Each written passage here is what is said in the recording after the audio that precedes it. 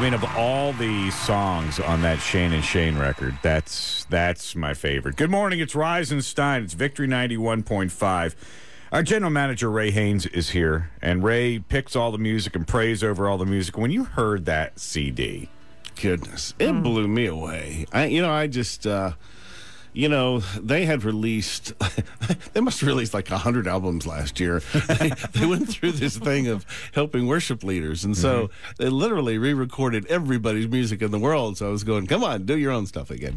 And then they went through the Psalms, and then they did this live album. So I had a much lower expectation. So, whenever you have that really low expectation, somebody just hits it out of the park. Oh, yeah. My goodness, that's probably the album of the year. Yeah. It's that good. Yeah, no doubt. Well, the reason Ray is here, remember, just before Easter, Ray came in and taught on Passover. Exactly 1 month ago. 1 month ago. Today is Pesach Sheni. What a cool name, huh? And it sounds like I know what I'm talking about, but I had to look it up because I did not know anything about second Passover. Growing up Jewish, we had Passover. We knew that we were going to be taking peanut butter and jelly on matzah to school for 8 days, and that's really all it was. But I have learned I have learned so much with you coming in and teaching on the feasts. Today will be an eye-opener because we know nothing about this second Passover. I have never taught on it. This last Passover, we had 4 Passovers. We looked at, through history, 4 significant Passovers, and one of them was second Passover. And that's the first time I ever really delved into it. And every year is different. I promise you, every year is different. This year is, 5777, so it has to do with the God of war. And this particular story, second Passover is when he died for us. That's the cross, all right? So that's the greatest war there ever was. He destroyed sin and death. He just destroyed your enemy. Right. So second Passover is such an unusual thing. I ain't done yet. Even it is finished, wasn't finished for him because he knew so many of us could get stuck in stupid. He knew so many of us would listen to that condemning voice of the devil, or we would just go so far and not turn back. It is so easy to get a prodigal heart. What's really sweet is watching David for these years, because he came to the Lord late in life. But, I came to the Lord when I was 15. So for me, all the failures have been as a Christian. There's no looking back when you had a reason to be stupid. This is harder when you're in most of your life where you fail. It was intentional. You had to choose to fail. You don't have that excuse. So for a lot of Christians, if you grew up in church and that whole process, it's a kind of a different thing. So second Passover has a neat appeal, but it's not for everybody. It really speaks to those who have very specific issue in their life and have gone what they think is too far. And yet if you ever wonder, have you gone too far? The easy answer to that is, if you're wondering, no. The answer is no. When you stop wondering, you've probably gone too far. But in this situation, someone came to Moses and said, what do we do? And Moses went to God and said, here's what you do. And so that became second Passover. So let me introduce this a couple ways. There was a Roman philosopher in the time of Jesus, just after the time of Jesus. Some people believe that he was led to the Lord by Paul when he was in prison in Rome, but there's no specific evidence of it. But he's a pretty cool guy anyways. His name was Seneca. And he has a great quote. It says, don't stumble over something behind you. Don't stumble over something behind you. Now think about that.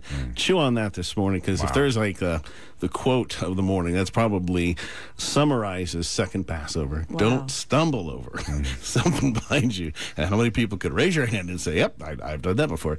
The stupidest thing in the world is to let something behind you become the thing that destroys you. Repentance has amazing power. Forgiveness has amazing power, but if you don't take it, there it is. So I'm share a couple stories real quick. They're both true stories. One, just recently, young lady, she sat by herself with her little earbuds in. Her whole body was just shaking as she cried. And it seemed like nobody else noticed. You know, you're in that room and everybody's around, but you're all alone. And she definitely needed comfort, but she clearly wanted to be alone. And before long, she was gone. You know, opportunity was gone to even minister. But a few weeks passed, and she was back. And several people asked her where she'd been, and she said nothing at first. Then I had an abortion. I didn't want to say anything because I know you guys would have opinions about that. And then she explained herself. She said, my boyfriend paid for it. I didn't have any choice. I have so many debts, and I'm not making any money. I thought about it for 3 weeks and made up my mind. She went to the clinic and they gave her pills to take, and then she just waited. They said she wouldn't even see it when it happened. It would literally be gone in a flush. But that is not what happened for her. And as she began to share the story, this is where the tears began. She said, I held it in my hands. His heart was beating. And then the tears just turned to sobs. She said, I sat there watching its heartbeat. And then it stopped. I didn't know what to do. And now I can't forgive myself. Now you can hopefully imagine. Now, that little baby obviously is in the arms of Jesus. But that young lady is far, far from God. And that's the reason she couldn't stop weeping or shaking. One of the ones that she thought would condemn her asked her, you know God loves you. And she nodded slowly, and her tears fell to the floor as if she wanted to believe that if God was real, he could find a way to still love her. And that could mean there was a way back from this place. But she couldn't quite accept that it was possible. And there are few words that can actually penetrate an overwhelmed heart. And there are just obviously never enough tears to wash away the stains that really matter in our life. And so this young lady, second Passover, is built for her. It's about dealing with death. When you touch it, it changes you, and you can't fix it. When you lose someone, and you take a life, or maybe someone kills something within you, not just hurts you or even devastates you, but a part of you dies. That's what second Passover is about. A second story I want to share is somebody I've known for a number of years, and I met him when his scars had healed and God was real to him. He had a joy that just didn't seem at home at all with his past. My goodness. I've never met anyone with stories that of just absolute tragedy, one right after the other. And he had absolutely no fond memories of his childhood, not even one. His father sold him to groups of men in really dark, foul places. They could do anything to him that they wanted, and his father told them so, including if he died. It didn't matter. The memories reached back decades, and he just went on, and they were just so fresh with details as if they happened last week. He could tell you a million stories, and they were all true. Sometimes his father would promise him they were going somewhere special. His hopes would soar, but eventually the road would lead to a shadowy place where very cruel men were waiting. And he knew his father didn't love him. His father told him so. By the time he escaped from his father's abuse, he was selling himself to men, and his journey just grew darker by the day. There was never any hope in sight for him, ever.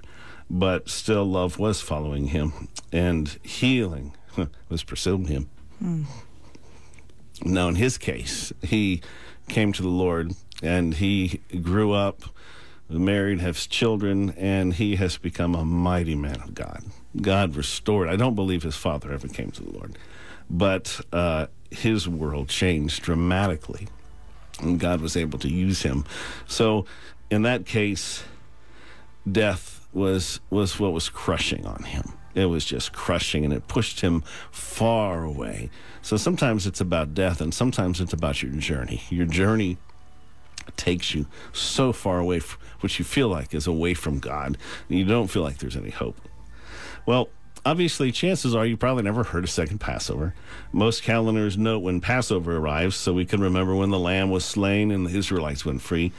But it's always so, obviously, when Jesus was crucified as the Lamb of God so that mankind could be set free from sin. But calendars, I've never seen one that actually mentions second Passover, but it occurs every year. 1 month, exactly 1 month after Passover. As David mentioned in Hebrew, it's Pesach Sheni. This year it begins in the evening tonight and goes through tomorrow night. It's this obscure, grace-filled festival established by God for those who travel down a road of death or pain and loss. And you're all alone in a crowd. Seriously. Life has left you ineligible to take part in the things that matter most. And you can identify with that because that's who you feel like you are.